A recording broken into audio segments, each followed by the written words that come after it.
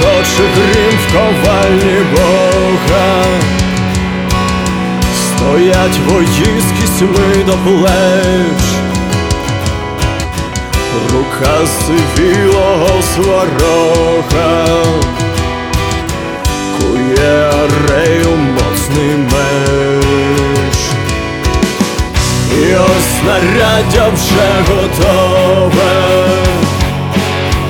відблиснув меч в люстрах небес, меча окропила покрова, а рід на рік його черкес.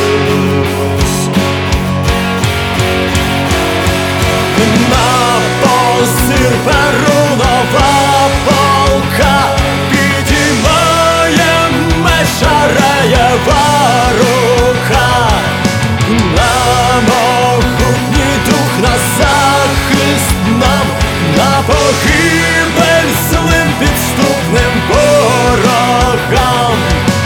Гримне небо і тремтить земля, меч Арея Русь неволі визволя. На Вкраїні хай пощезне враг, меч Арея поверне нам рідний стяг. Черкес чарівний меч Арея тримав і Тур Святослав, не раз Арату і Борею,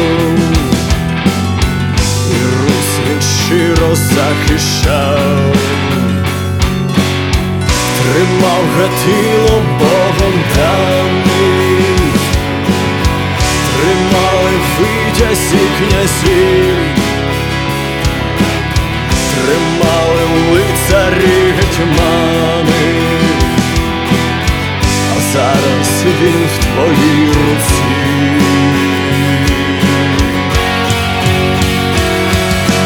На позір перунова полка підіймає меч Ареєва рука, на могутній дух, на захист нам, на погибель злим підступним ворогам. Гримне небо і тремтить земля, меч Арея Русь неволі визволя. На Вкраїні хай пощезне враг, меч Арея поверне нам рідний стяг.